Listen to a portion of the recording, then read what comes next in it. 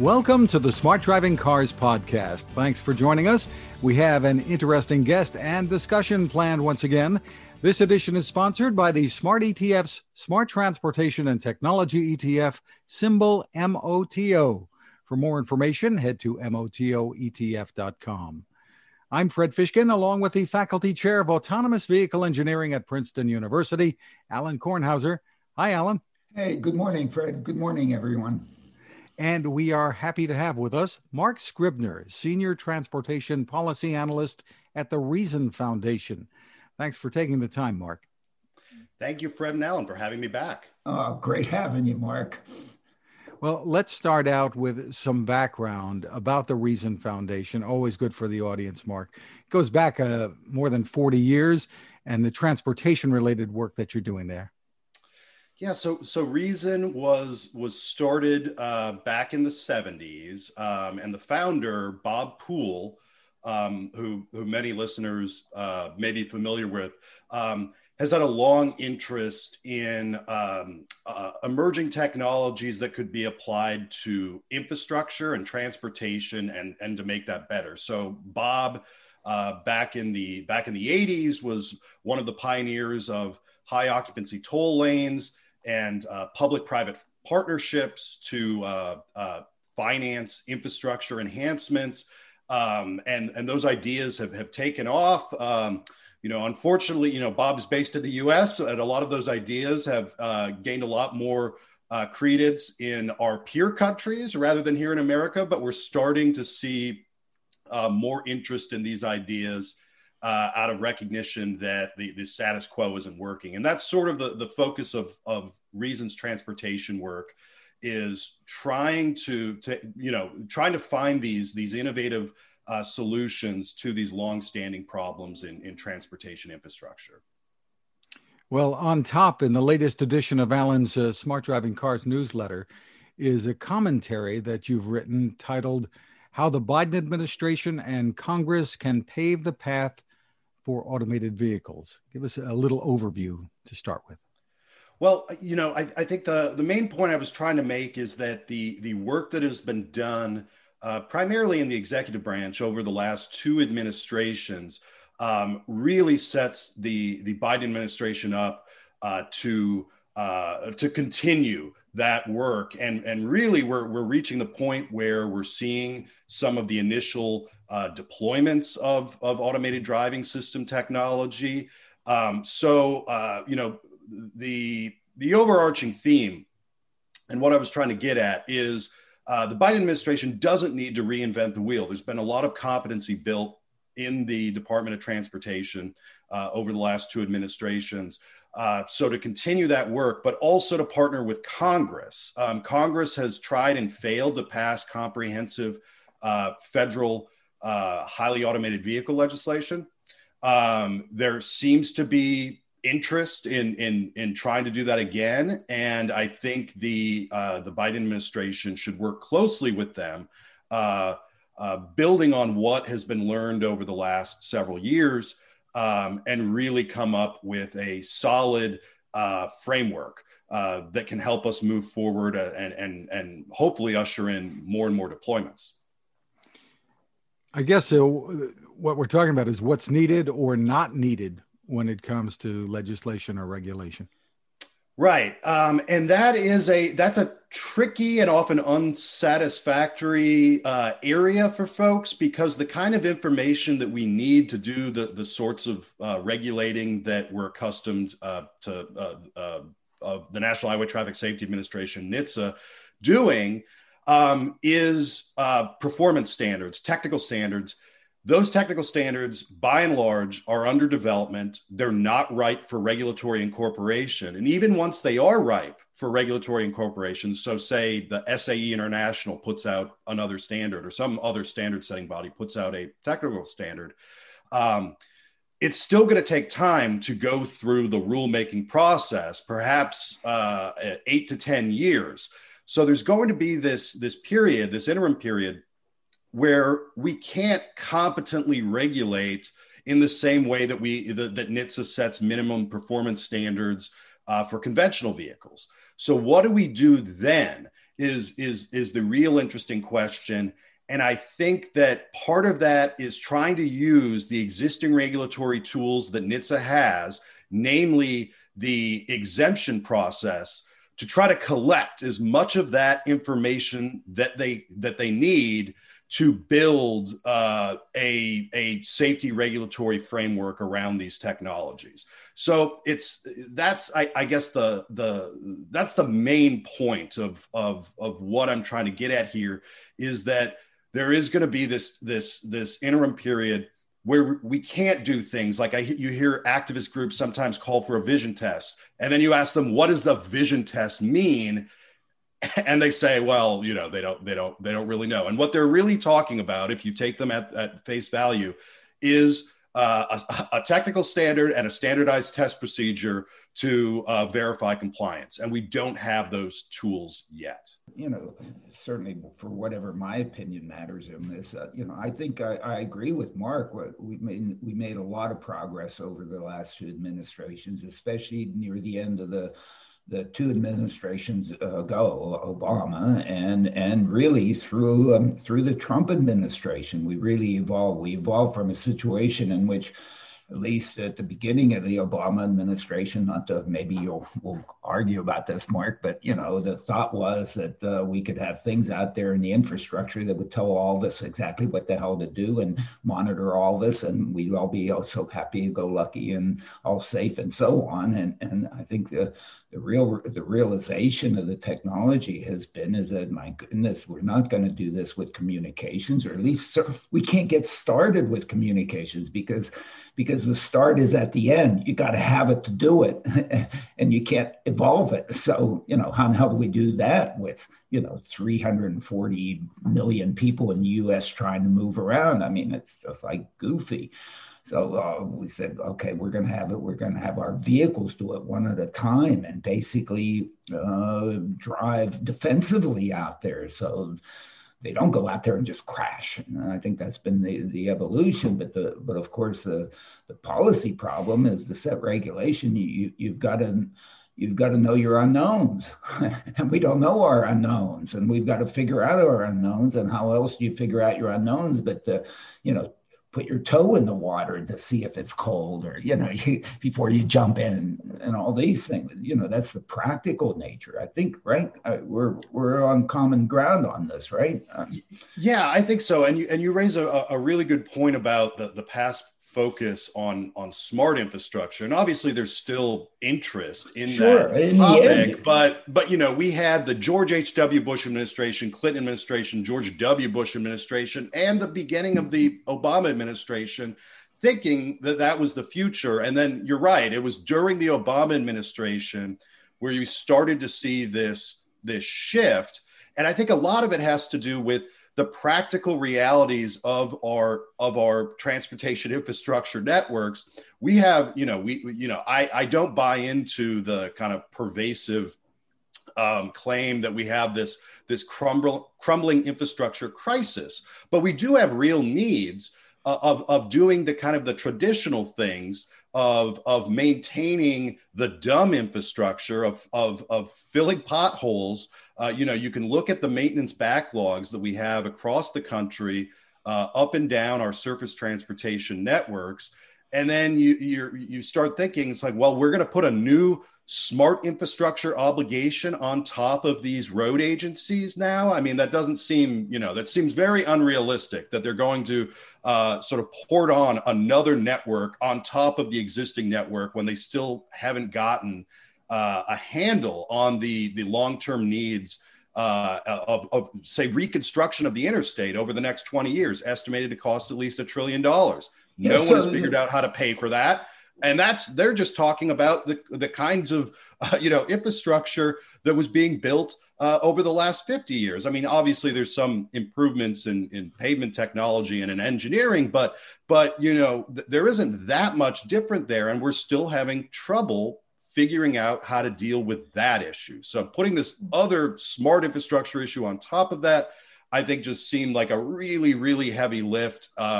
And you're right. We saw this, this automation technology come around where we could perhaps get these benefits without doing a major new infrastructure rollout. And I think that offers a lot of appeal to, both the auto companies who would make this stuff and have to depend on a smart infrastructure, but also the infrastructure managers who are really struggling at, realistically, can we build out something like this when we have all these other unmet needs? But I'll go even farther. Look, fill the potholes, put paint out there, put signs that we can read so that we can use them better. Right now, everybody out there could. I mean, how many times are we out there? Where in the hell are the lines on the road? I can't see them. I mean, come on, put some paint out there. I can't read the signs. For me to do, for all of us to do that are out there now, that can have instantaneous value. But for some reason, somebody thought, oh my goodness, that isn't who knows what enough. It isn't STEM enough, or what to do, or whatever is smart city. I mean, come on, and do that. And guess what? If you do that, then maybe we can make the sensors that have the one vehicle go out there and also be able to read them the way we read them. No, I mean, go Mark. Yeah. That's a really good point. I mean, we saw with during the Obama administration, the proposed rule on vehicle-to-vehicle communications that came out of NHTSA, and it was subsequently shelved by the Trump administration. If you look, I mean, the overly optimistic regulatory impact analysis, the sort of cost benefit analysis of that rule said that we would not break even on costs and benefits. So it would not be net positive until at least 8 years after the mandate went into effect. And you're absolutely right. We can do things right now that provide immediate benefits to road users. And so I think that is we can actually start realizing these very real benefits. But two, I think that makes it an easier sell for politicians, because it's very hard, as we've seen in other debates, for politicians to go out and say, well, we need to do this now, so we might benefit a decade or decades from now. I mean, that's not, that doesn't work well in politics. Let's see, it doesn't work well in Wall Street either. They're sitting there work well quarterly. You go to Washington, it's every 2 years. You start telling me 8, that's beyond any Senate. Cut it out. There is supposedly being worked on a huge infrastructure bill that's going to be introduced at some point. Is there anything that you would want to see in there that's related to this technology? Well, I think the big thing that Congress can do right now, they should have done it a few years ago, but is to add a new federal motor vehicle safety standard exemption category for automated vehicles and for automated driving system equipped vehicles. Right now, you've got under most of the exemption categories. So if a manufacturer has a non-compliant vehicle or vehicle technology and wants to sell it to consumers or deploy it into interstate commerce, it has to go to NHTSA and go through this process of obtaining an exemption. And once they achieve that exemption, though, under most of these categories, they can only produce up to 2,500 vehicles per year over a 2-year period. And then there's an optional or a potential 2-year renewal. So you're talking per manufacturer, 10,000 vehicles over 4 years if they get the renewal after they obtain the original exemption. That's not helpful if we're trying to scale in along the lines of what Neuro has suggested in their report last year, that we may need by 2030 to meet demand for automated parcel delivery of their little, RX2 or R2X pod low-speed vehicles, electric vehicles. 250,000 to 2 million by 2030 is what they had in their report. And we can't get there under the current exemption regime. So, I recommend that Congress create a new exemption category that allows manufacturers to produce at least 100,000 vehicles per year under their this new exemption category. And I think they should keep manufacturers should have to demonstrate that their vehicles would meet an equivalent level of safety or better, as most exemption categories currently do. I think that's important. But here's, I think, the other thing that a lot of people have missed in the exemption debate as it's played out in Washington is that, and if you've seen the recent things that NHTSA has been doing, you can sort of understand where this is going. It's that data that manufacturers would provide to NHTSA in order to obtain an exemption, that is exactly the type of information NHTSA would want to use to develop regulatory actual rules, actual federal motor vehicle safety standards down the line. So, not only would this potentially get these safer vehicles, if they are demonstrated to be safer, out to consumers more rapidly, NHTSA can take that information that they use to grant that exemption and start working on these longer term rulemaking projects that ultimately we'll need if we want to integrate this technology into the automotive safety and performance regulatory ecosystem. So, that is the fact that this is a great information collection tool, the exemption process for NHTSA, should not be ignored in this debate. Okay, Mark, you've just told us the benefit associated with extending this, okay? So with everything, there's benefit and there's risk. Where's the risk? I don't see any risk. Neuro would still have to, if anything happens, they're at fault, they're responsible, they'd have to pick up the tab. NHTSA can sit there and watch them to see if they're going over the edge or not going over the edge and keep it from becoming a total disaster, whatever. What's the cost? Why isn't this just not a no-brainer? Well, another thing another point I made in the report and then in the commentary was that it's going to be tricky for politicians to avoid collateral policy damage, not because there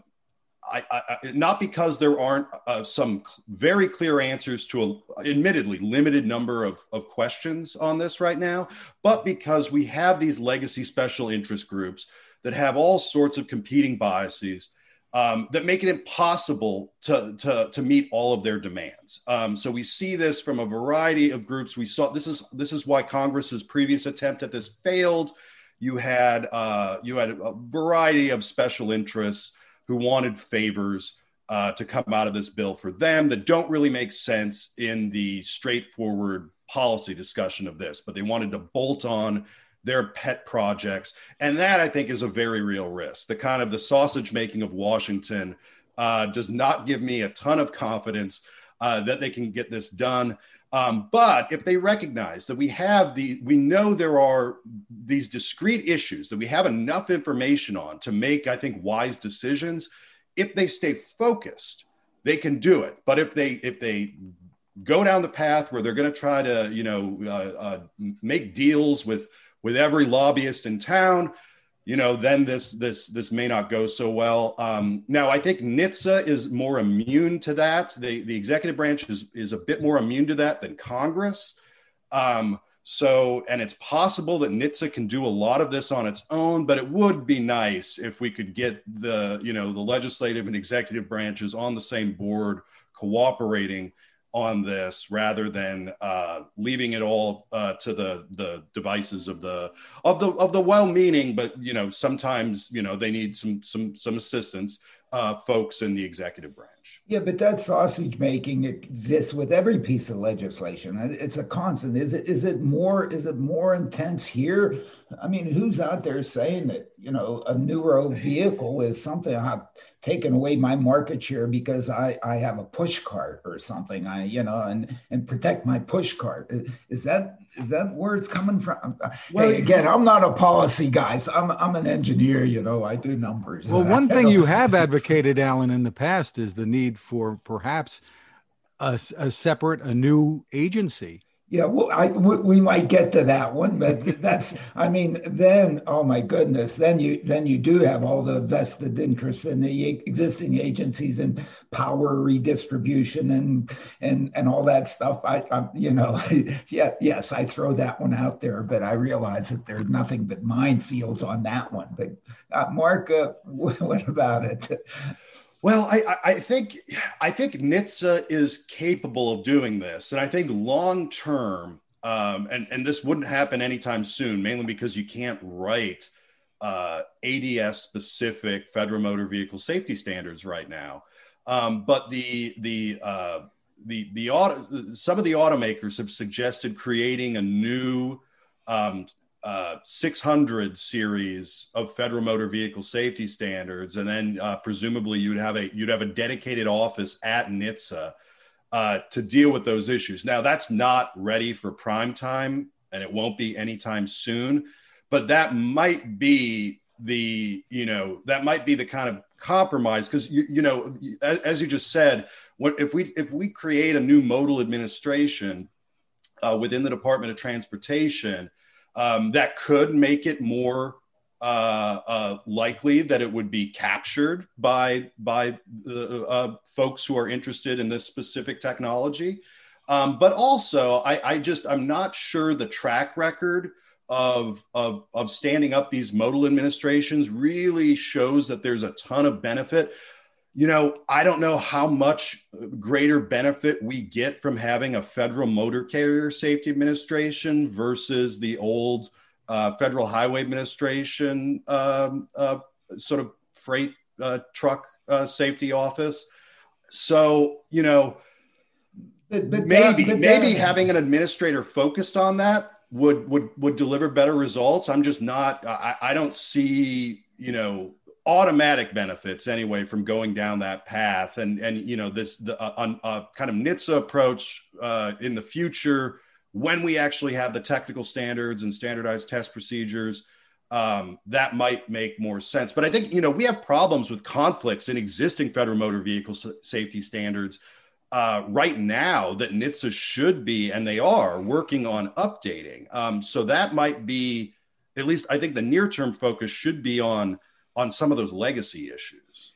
Yeah, I mean, the Federal Motor Carrier, I mean, we have public and private, corporate and all of us. So, that's probably was most of the initiative. You have to deal with the folks that are trying to make money out there with this thing, as opposed to just getting pleasure and so on. So that's probably it.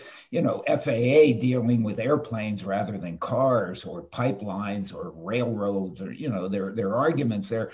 I've sort of just thrown out in the past that with respect to NHTSA, in terms of breaking itself up, the safety from NHTSA leading up to this point has been on crash mitigation, on being able to survive the crash, less harm to us as individual, which is really good. I mean, steering wheels used to go through your chest. I mean, we had cigarette lighters that went through your eye if you hit them, your gas tank might blow up. And your gas tank might blow up. And so, it's really crash mitigation. Whereas the automation, I've always looked at it as, forget mitigation, it's crash avoidance. Okay, you should not the system should not let you get into a position in which you cause the crash. You're responsible. I shouldn't be able to misbehave and tailgate you. I shouldn't be able to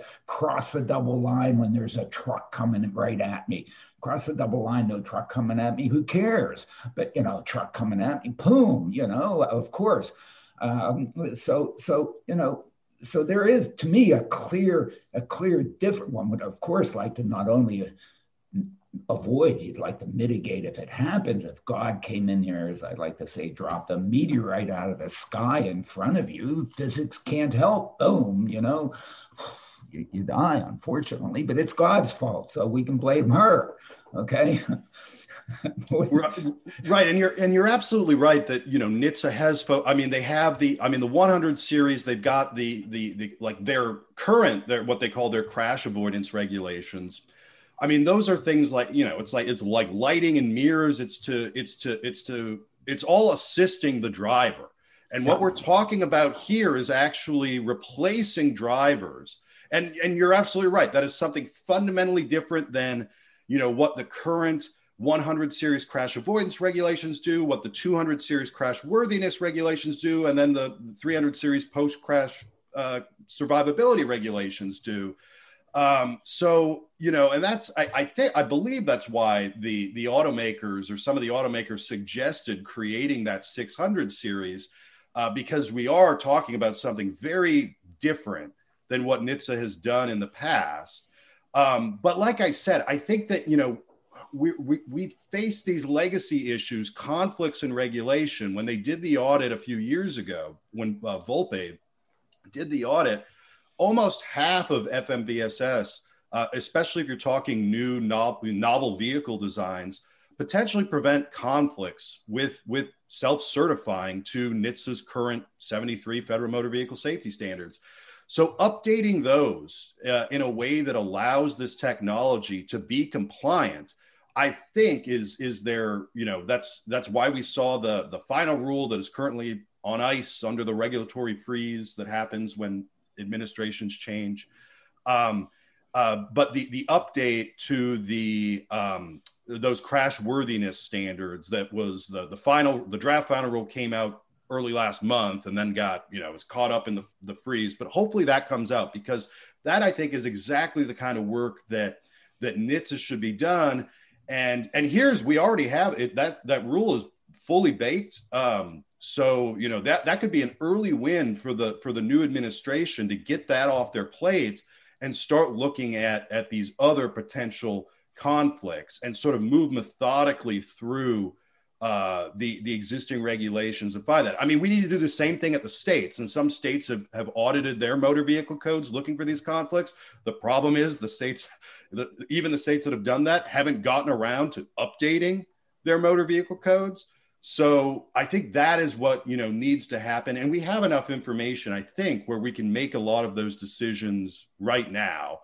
And then, in the future, the kinds of things that you were talking about, where we would, potentially, if we have a new modal administration that does this, or if it's within NHTSA, to actually come up with ADS-specific Federal Motor Vehicle Safety Standards. Hopefully in the future, and hopefully sooner rather than later, we have that kind of information to do that. But I think there's plenty of work in just housekeeping that can be done right now, or at least started right now. We'll be back with more, but first, this is a good time to remind you about our sponsor, the Smart ETF's Smart Transportation and Technology ETF, symbol MOTO. To get more info, head to motoetf.com. On the website, look for a white paper. It's titled The Smart Transportation Revolution. It's under the Insights and News tab. Some great information there to help you make informed decisions about investing. ETFs, as you may know, can be a smart way to spread risk with investments and focus on a particular category of stocks. The site again is motoetf.com. We are back, and Alan, some of the other headlines from the latest Smart Driving Cars newsletter. Salika Talbot has a piece in Forbes titled Driving Jobs, the Future of Autonomous Trucking. Yeah, and I think Sheila does a good job there, and in fact, she's been looking at this issue with respect to the motor carrier industry and so on. And I think, and she points out that in fact, the folks that think that all of a sudden all the jobs are going to disappear. In fact, she makes good arguments to say no, this is job creation. I mean, what I say to my students is, if you look at Excel, the spreadsheet, how many MBAs did that, unemploy? Because how was that done in the 50s? You had these room full of MBAs with their green eye shades and their crank calculators and their whatever ledgers putting together spreadsheets. I mean, can you imagine? I mean, how many? But somehow the MBAs all found jobs and much better jobs, and we moved on. So, I don't know if the parallel is completely the same, but of course, I mean, what we've we have found the technology, while yes, it moves people around and there are dislocations and some people need to be re-educated. And of course, with all this technology, we also have to provide the funds and the abilities to have people change and evolve in the workforce and do that. But in a sense, this is not going to put a bunch of people in the unemployment line. Or it should not if we do it well. Hey, if we don't do it well, of course, and anytime we don't do things well, then of course. But so that's why I've included her comments there. And in the meantime, as you've often pointed out, the technology improves the lifestyles of the drivers that are out there today. Well, to me, that's the key here. And I keep thinking about the truck driver, 10 hours a day sitting there going down the road, absolutely having the focus to keep this thing between two white lines. And if you, as I like to say, scratch your butt or something like that, you die because they need help. Well, the news reports are just full of all the pictures today of the all of the big accidents that you see from the snow and the ice that is gripping the country. And of course, it's always the trucks that you see. To me, that's where this technology, we have not spent enough time on this to have this technology. It shouldn't just warn us. It should keep us from misbehaving or somehow, not having a clue. And you shouldn't be able to speed on ice. Look, sensors that know what the coefficient of friction is between your wheels and the road surface are out there. If you want to exchange information from folks, every time my little light comes on that my wheels slip, I should put out a little broadcast with a GPS location of where I am so that the cars behind us could hear it. What would that take? Absolutely nothing.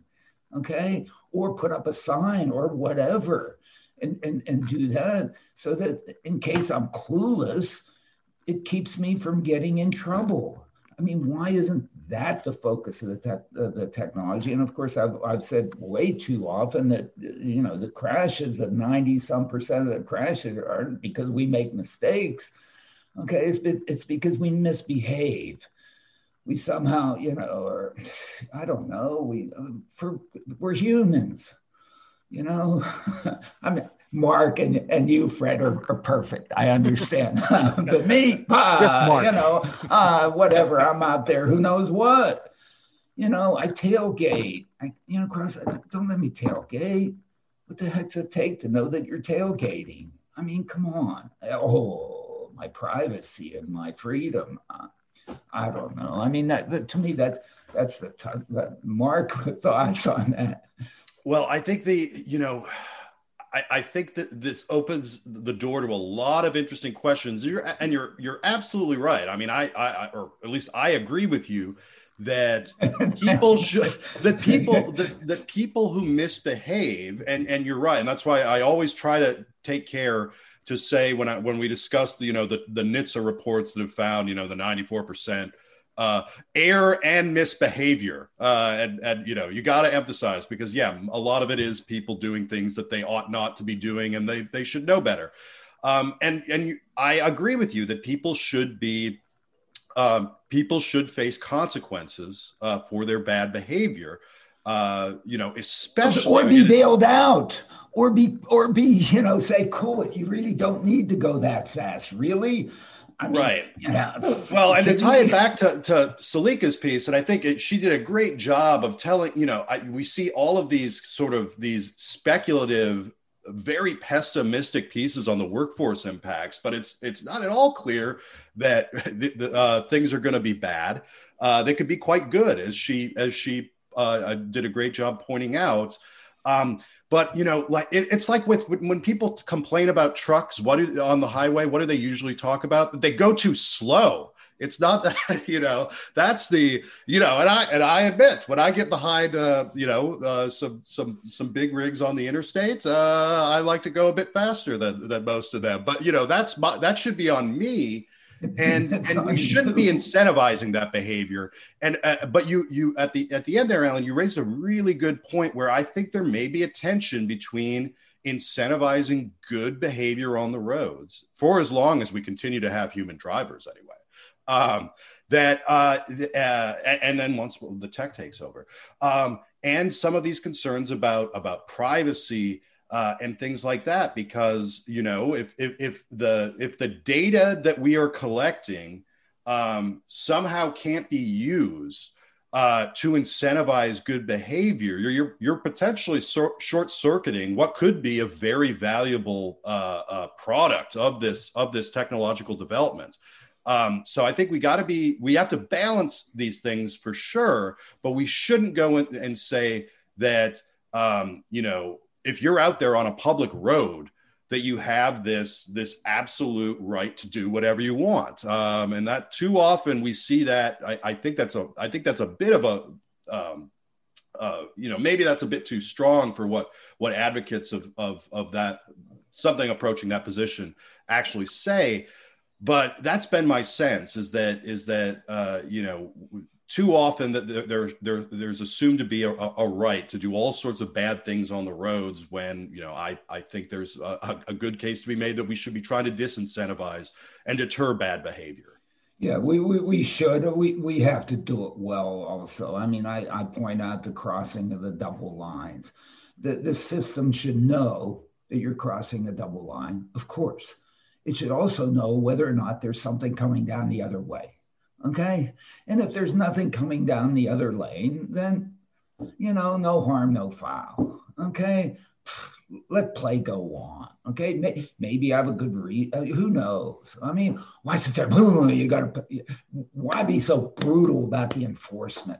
Okay. In times when who doesn't really matter. Okay. But when it does matter, darn it, the darn thing should come in there and say, yo, relax. Okay. So how to do that well, of course, oh my goodness. And as we've seen in automated traffic enforcement and the debate that's happened around that over the years, I mean, that is, and this sort of, it got some new attention this last summer when, we had a lot of people talking about, racial disparities in policing and traffic enforcement. And in principle, automated traffic enforcement would be a great way to eliminate, or at least at the very least reduce that kind of racial bias that was identified there.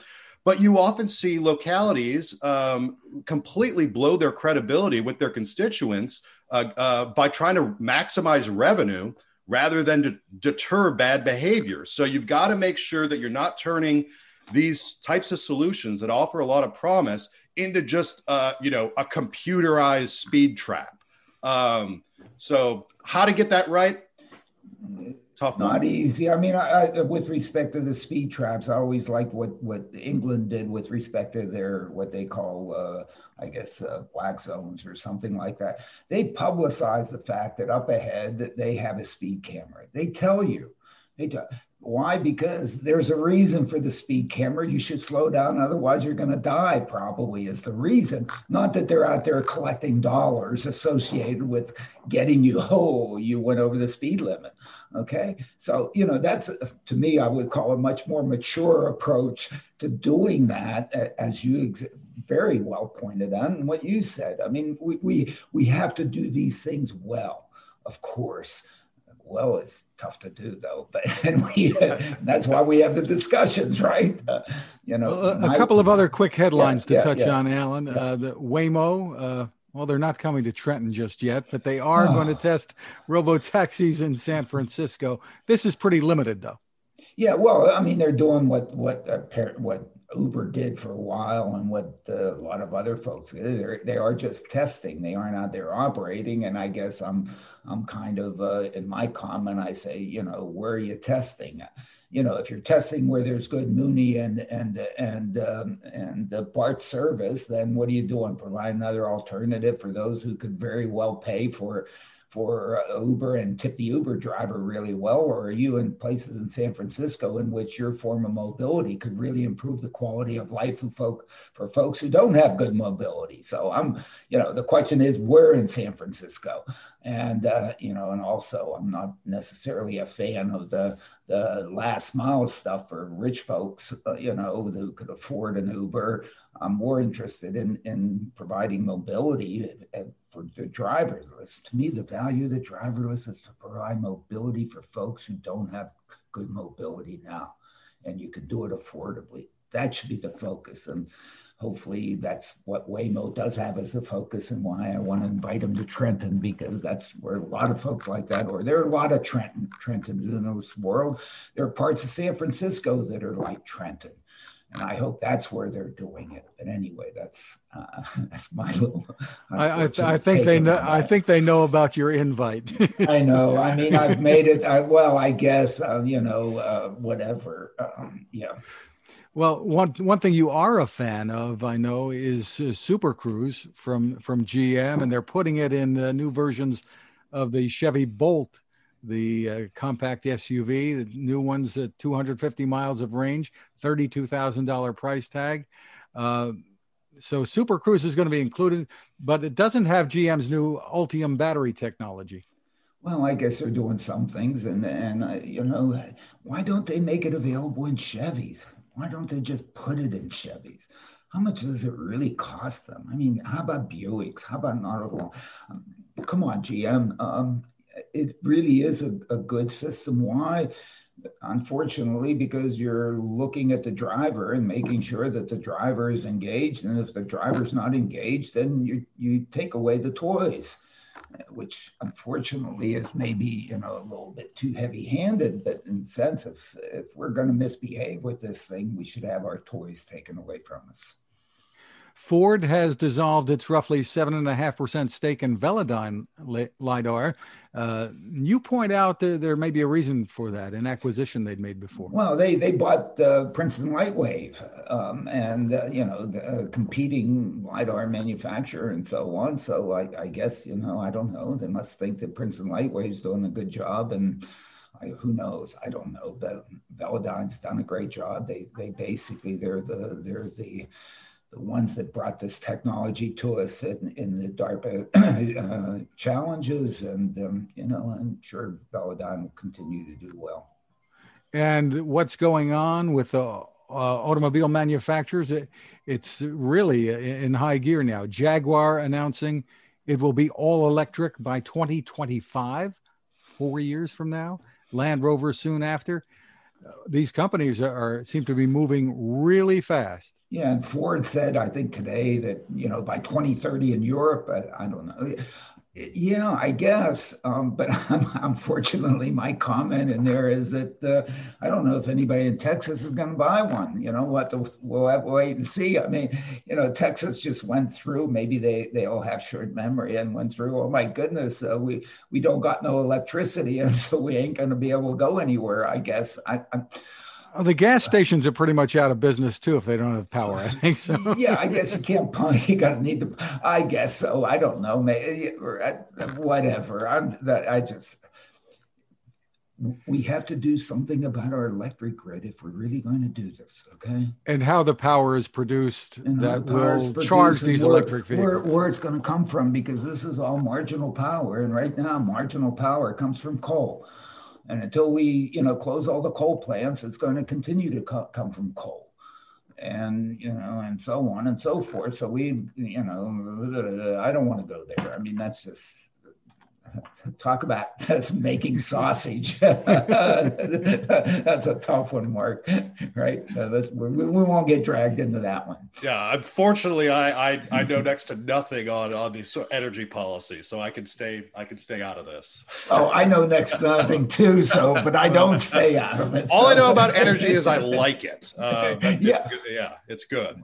Hey, energy's been good, since forever, for 50 million years of human existence or whatever. Energy's always been good. Energy's good. Well, when Mark, you have it where you want it, okay? Yeah.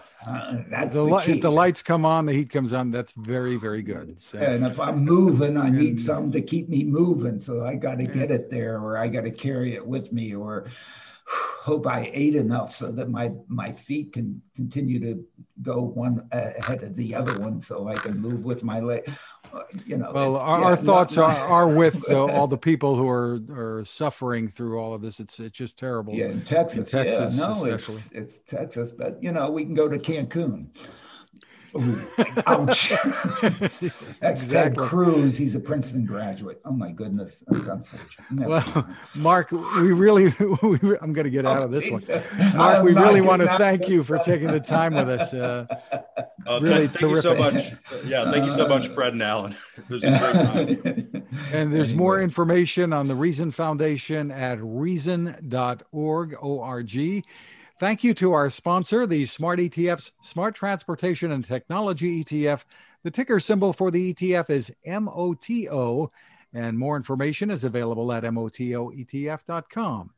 You can find us at smartdrivingcar.com, also on Anchor FM, Spotify, TuneIn, Apple, Google, Spreaker. Amazon has us in their podcasts, SoundCloud, and more. Ask your smart speaker to play us. You can find my tech reports at techstination.com. I'm Fred Fishkin along with Alan Kornhauser. Thank you for listening or watching, and please stay safe. Stay safe. Get your vaccine if you're eligible. Don't forget to do that. Don't opt out. And Mark, so great to have you.